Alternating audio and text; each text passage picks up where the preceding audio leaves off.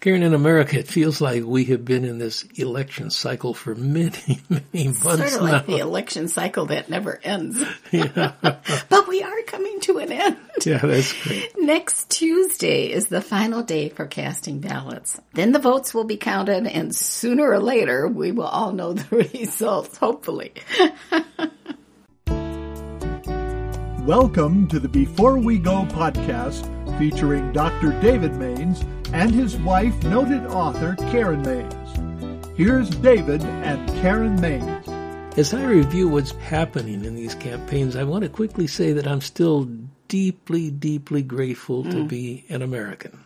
An election can be contentious. This one has been, but it's much better than living in a country ruled by a strong man where our opinion carries no weight whatsoever. And in those countries, as we've seen on news reports, if one speaks out too vociferously, that could result in imprisonment or even worse. Yeah, it's scary, isn't it? Freedom. I was trying to define that in my own mind, and it probably is not a very good definition, but to me it means not being under the control of some other power. Maybe it's the words of Lincoln, government of the people, by the people, for the people. In God's providence, Karen, you and I have visited a number of countries of the world. I think over 50 now, even more than that. Some nations value freedom. Others are more characterized by the word I would probably use as oppression. And there are variations between those two. I think when you travel like that, you begin to appreciate your own country even more. I never come back to the States without being so glad to be home. You know, I love the journeying, but we're deeply grateful, you and I are, to be Americans, and we have both already voted. We got our mail-in ballots as soon as we mailed them off and looked them over and made sure we filled them out right. We see voting here in the States as a privilege, a wonderful privilege. It's not known by people in all too many places.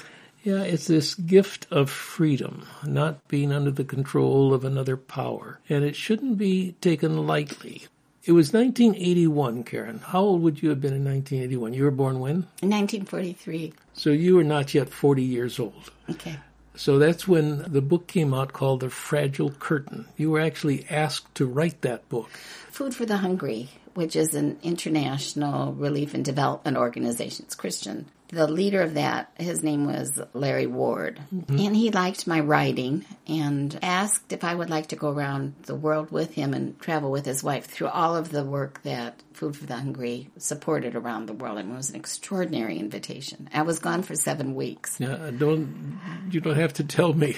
I was in charge of our 4 kids. You did a great job. It says so much about you, David, that you would kind of push me out the door and say, I'll stand in and take care of everything so you can have this opportunity. But the book that you wrote was called The Fragile Curtain, and it chronicled those various countries you visited.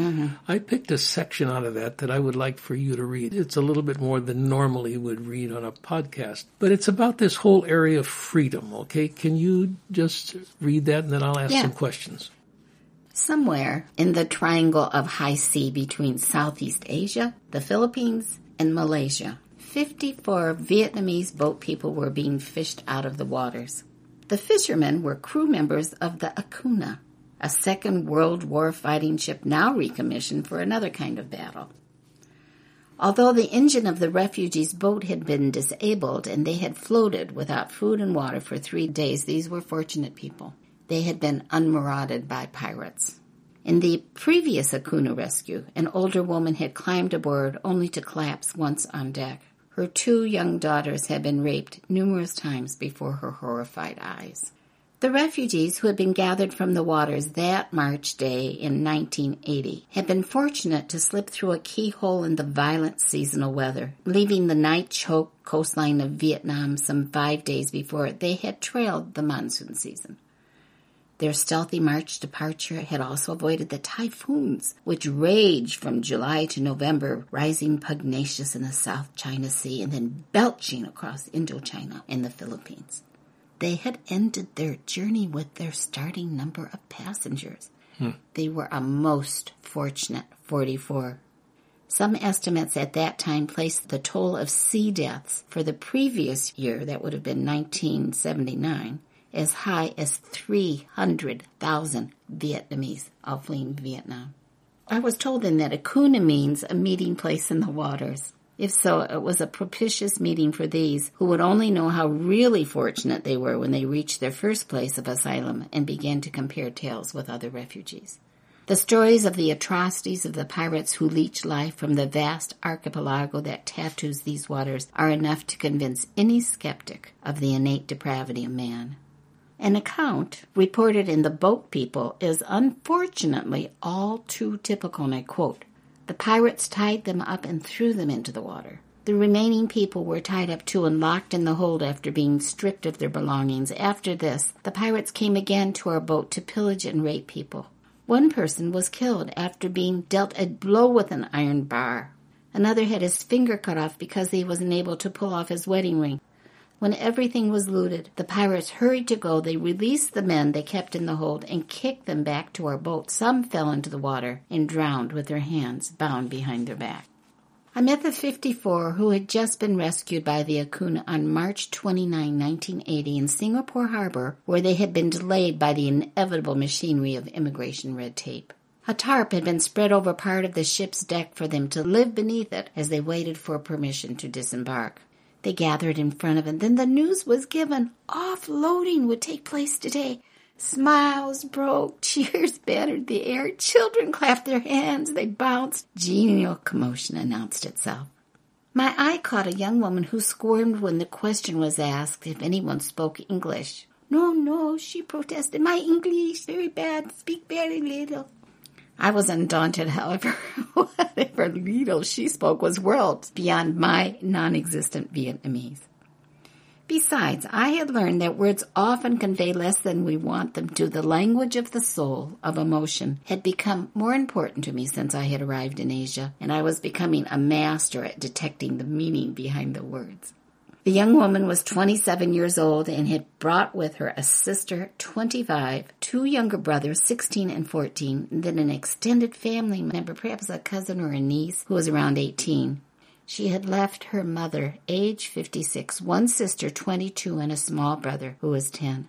My father, she explained. She crossed her hands at the wrist to show me. He's soldier, officer, communist, jail him, you understand? Well, I was beginning to. Enormity opened its sleepy eyes.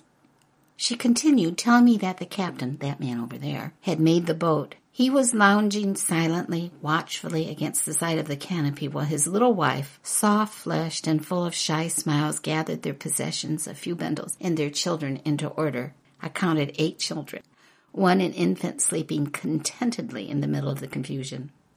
Without words, I understood the captain's grim silence. He was a man who had successfully completed a task.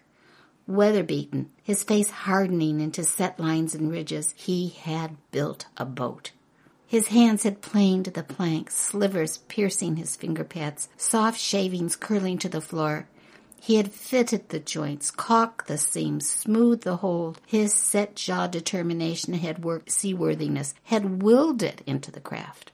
A new Noah, destiny, had closed the door to his existence in his own land. He had sailed out of the deluge, piloting wife and children to freedom. "Were you not afraid of pirates?" I asked the young woman. She shook her head. No understanding crossed her eyes. So I wrote the words on a piece of paper. Fear, capital letters. Afraid, capital letters. She shook her head again. Her English did not include these terrible words. "Excuse me," she said. "We all fix food. Excuse me, please." I watched her go, glad for the interruption. I needed a moment to absorb what I had just heard and what I had not heard. Here was a young woman who had left her homeland, had said goodbye to a mother she would most likely never see again. She had taken upon herself the responsibility of the lives of younger siblings and had turned her face to chance, to an absolutely unknown future. In order to escape detection, she had been captured once before while attempting to flee. She had brought nothing more than the clothes on her back. Why? What forces these kinds of choices upon a young woman, one alone with no adult male to protect her, to die for her? Suddenly from the ship's gallery she reappeared. "My sister and I, we changed. She cooked food." "Why did you come?" I asked, and bent to catch her answer. Her voice dropped. A flash of grief charred her glance. "I love my mother. I love my Vietnam. I'm very sad. I lost my Vietnam. I lost my home. I lost my family. but we decide it is better to die at sea than live under communism. The immigration officer arrived, a Vietnamese who had been a refugee himself and had returned to Singapore to help his people in the resettlement process. Hurriedly, I took a piece of paper, wrote my name and address on it, and on the back the words, "We will sponsor," and handed it to her. Mentally, I began converting the family room into a dormitory with space for 5 people. Someone wanted a picture. We stood together, and she slipped her hand around my waist. I have never been held so tightly by a stranger. "Thank you," she whispered. "Thank you for your kindness." I was stunned. My kindness? What kindness? It was she who was overwhelming me. Taking my pause for misunderstanding, she persisted. "You know kindness? Here I write." In my notebook, she wrote it in big black letters. Kindness. Did I know kindness? The family groups began to disembark, boarding the immigration crafts that had come alongside. My friend and her brothers and sisters were among the last to go. She stood beside me, her arms still tight around me. I had the feeling that she felt secure here among the known, the defined parameters of this familiar ship. She was reluctant for that moment to leave, forcing her to face the next step of the irrevocable journey she had begun. Yet she was alone, the family head. She smiled at me, but her fingers nervously worked the corner of the paper I had given her. Finally, the last boat arrived. The last group started down the ladder. "Oh, wait," I cried, thinking of one more thing. "When did you leave Vietnam?" "I will write it for you," she smiled. She scribbled in my notebook, then hurried down the steps carrying no possessions in her hands, and the immigration boat sped away. We waved. "Farewell! Farewell!"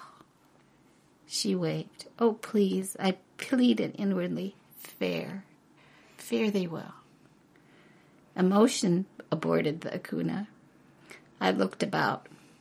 We were all wiping tears, even the crew. Yeah, I'm glad you read it. Why do you come? I've asked that question all over the world of immigrants. You ask to those who come to the States here. To be free. Yeah. To be free. That is the answer I hear all the time, to be free.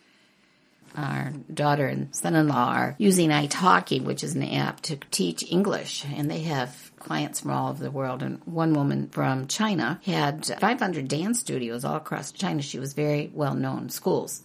And she left it all and came here, and she's settling here, and no one knows anything about her. And Melissa said, "Why did you come?" And her answer was the same one, to be free. To be free. It's extraordinary. It's just extraordinary. Yeah, that little section in your book, Fragile Curtain, was about Vietnam. What other countries did you visit? We went all across Southeast Asia, into northern part of India, which has its own refugee and immigration situations. And then Food for the Hungry had a lot of feeding post and development work in the major cities, because that's where refugees come to. They come from the countryside, particularly when there's starvation and whatever, to the cities. And it's just an extraordinary load on the infrastructure of those cities. And then Africa, the tip of Africa, we were in Africa, Mogadishu, and Somalia, and Kenya. And then Larry Ward wanted to get back up into Geneva so we could go to UN headquarters in that area. And we just couldn't fit it into the trip. And then came home. But it was life-changing. There's no doubt about it. I may have been 37 years of age. I've never been the same since. You know, you just are not after you've had a journey like that. Yeah, I have not had that intense an immersion into the refugee problem. I've been in former Soviet Union countries. Right. You were just in Kazakhstan not too long ago. The Billy Graham Association, working with him. It's been a while, yeah. Yeah. Most recently, probably, where you realized what people live under was in Nigeria, Africa, which is the most populous of the nations of Africa. Up in the northern part where the Boko Haram... Northern Frontier District, I think it is. Yeah. The Boko Haram is a gruesome group, and they're the ones who kidnapped the schoolgirls. Kidnapped those 200 schoolgirls. But you're aware of what an incredible privilege we have to be in this country. Freedom is not the only place in the world. Obviously, there are many countries that have freedom, but it's very easy to take it for granted and just to assume this is the way it is everywhere. All the time, yeah. It wasn't because I was so intelligent that I was born here. It just happened. Did you ever see this person again, this woman you wrote about? Do you remember they came to Chicago, and she and her family, the whole family that was on the boat, her sister was getting married, and we were invited to the wedding. Yes. And it was just charming. And I remember her accent, her saying, I said, "How are you doing?" And she said, "Oh, your technology is so bewildering. And they eventually settled in the Houston area because there were a lot of Vietnamese immigrants who had settled there, and they liked to be in their community like that, which is great. Yeah, I'm going to make a switch here, and I'm going to keep talking about freedom, but not in a political or governmental sense. I want to talk about freedom in a spiritual sense, not being under the control of some other power. Non-Christians, they would understand what we're talking about, but also Christians. You can be someone who has found freedom in Christ, and then through one means or another, you give up that freedom. And the enemy is very quick to move in and take over and show his power in your life. He's waiting for it, actually. Yeah. Jesus, when he talked about the devil, said he was a murderer from the beginning. In fact, he used a little of the humor of Jesus. You see it in numbers of places, but Jesus said, he's a liar. He speaks his native language, which is lying. Wow. You know, some people speak English, some people speak Russian, some people speak French. The devil speaks lies. Yeah. That's his communication process. He's just a filthy liar, and he does it all of the time. But once he gets control, that's a bad thing. You've given up something that is wonderful. That's why in Scriptures you read passages like 1 Peter 2:6. I could have chosen a number of these. I'll just read it because it's clear and people will understand what we're talking about. Peter says, live as free men. He's writing to Christians, but do not use your freedom as a cover-up for evil. Wow. Don't allow your freedom to become license in your life. A lot of people are that way. What are some of the things that are characteristic of people who, even though they are believers to some degree, have lost that freedom or have bargained it away foolishly in some way or another? Well, I think the addictive process would be an illustration of that. And I'm addicted to... Addicted to anything. It can be drugs. It can be watching too much television. It's just something that you can't control. You no longer control. It has control over you. Even shopping. Shopping, eating. You know, I mean, anything good, too much of it that we can't control can be turned into an addiction. And I think, David, there are probably some listeners we have right now who are struggling with an addictive area in their life. We want to tell them that they can be free from that. One of the signs of the enemy having moved in is a guilty conscience. Right. I think another would be a self-image that is bad. Self-image has been, you no longer have a healthy self-image. You negate yourself. You say, oh, why did I do that? Or I'm such a jerk. Or, you know, there's a name-calling that goes on that comes because you feel like you've failed. There's a fear of being exposed. Right. Someone's going to find out about this, and then I'm done for. You know, think about a promiscuous relationship in a spiritual leader. You know, the enemy has control of that person's life because they have given into that temptation. There's the inability to enjoy the phenomenal closeness of God. Right. Okay, I don't want to go any further. We're talking about the problem, but how do we find solution for those situations where the enemy has infiltrated and taken away your freedom? Let me define what that would look like, and we can do that in a very simple way. We're told that we are to love God with all our heart, soul, mind, and strength, and our neighbor as ourselves. Now, if the enemy has in control of our life, that's not happening. Neither one of those things are really happening. So that's one of the indicators that we're under his control. We're not loving the Lord our God with all our heart, soul, mind, and strength. And we don't love our neighbors as ourselves, or the people we come into contact with. Well, we may even be pulling away from the things of God. Right. There's a tendency to stop going to church. Right. Not reading the Bible anymore. So it's a self-defeating process. Yeah, that's really unfortunate. Karen, Christendom is divided into Catholic, Orthodox, Protestant. Within the Roman Catholic world, the confessional is quite a big thing, where people are accustomed to talking to a priest. It's usually in private. They're not looking at each other, but they're confessing their sins. And there is a certain release. I presume it can become ho-hum after a while, but I'm not really sure. I think it's very personal that the people confess. From my conservative past, that was disapproved of because we are supposed to make our confessions unto God. And yet there is scripture that says, confess your sins one to another. There's power in telling a friend, telling a spiritual leader or director or our family where we have sinned and confessing that and inviting them into our healing process from that to an accountability level. There is power in that. Let me just go back to the Catholic Church has that. Within the Eastern Orthodox Church, confession is quite a major thing again. Particularly before you take the Eucharist or the communion. And you're confessing to clergy again. It's not necessarily in a booth, but it's a big part of that. When you get into the Protestant world, it's not emphasized as much. It is there. I know from my background, when communion was served in church, there was always the warning, don't do this in a cavalier fashion. You need to examine yourself. Either do that or you may eat and drink damnation to yourself. That was said. Then there are also situations where you can be in a church where communion elements are served and nothing is said, and it goes pretty quickly. I'm not criticizing as much as saying there are people all through the church world who need to experience the beauty of confession, where they can be freed from those sins which haunt them and which tear them down and which don't allow them to enjoy the beauty of walking with Christ on a daily basis. I have another suggestion, is that they need to develop the habit of self-examination. And one of the things I do, I have a prayer journal. Prayer journals are very different in their formats. But I always enter into my time with the Lord with reading Scripture and asking it to speak to me in any way I need to hear it speak to me. And then I praise the Lord for one quality that I think is remarkable about Him, so I enter into that with praise. But I always then go to confession, to look inward and say, is there something here I need to work with? What if the Lord, in your conscience, says you said something you shouldn't have said, it wasn't true, I'm just making it up? Right. What do you do with that?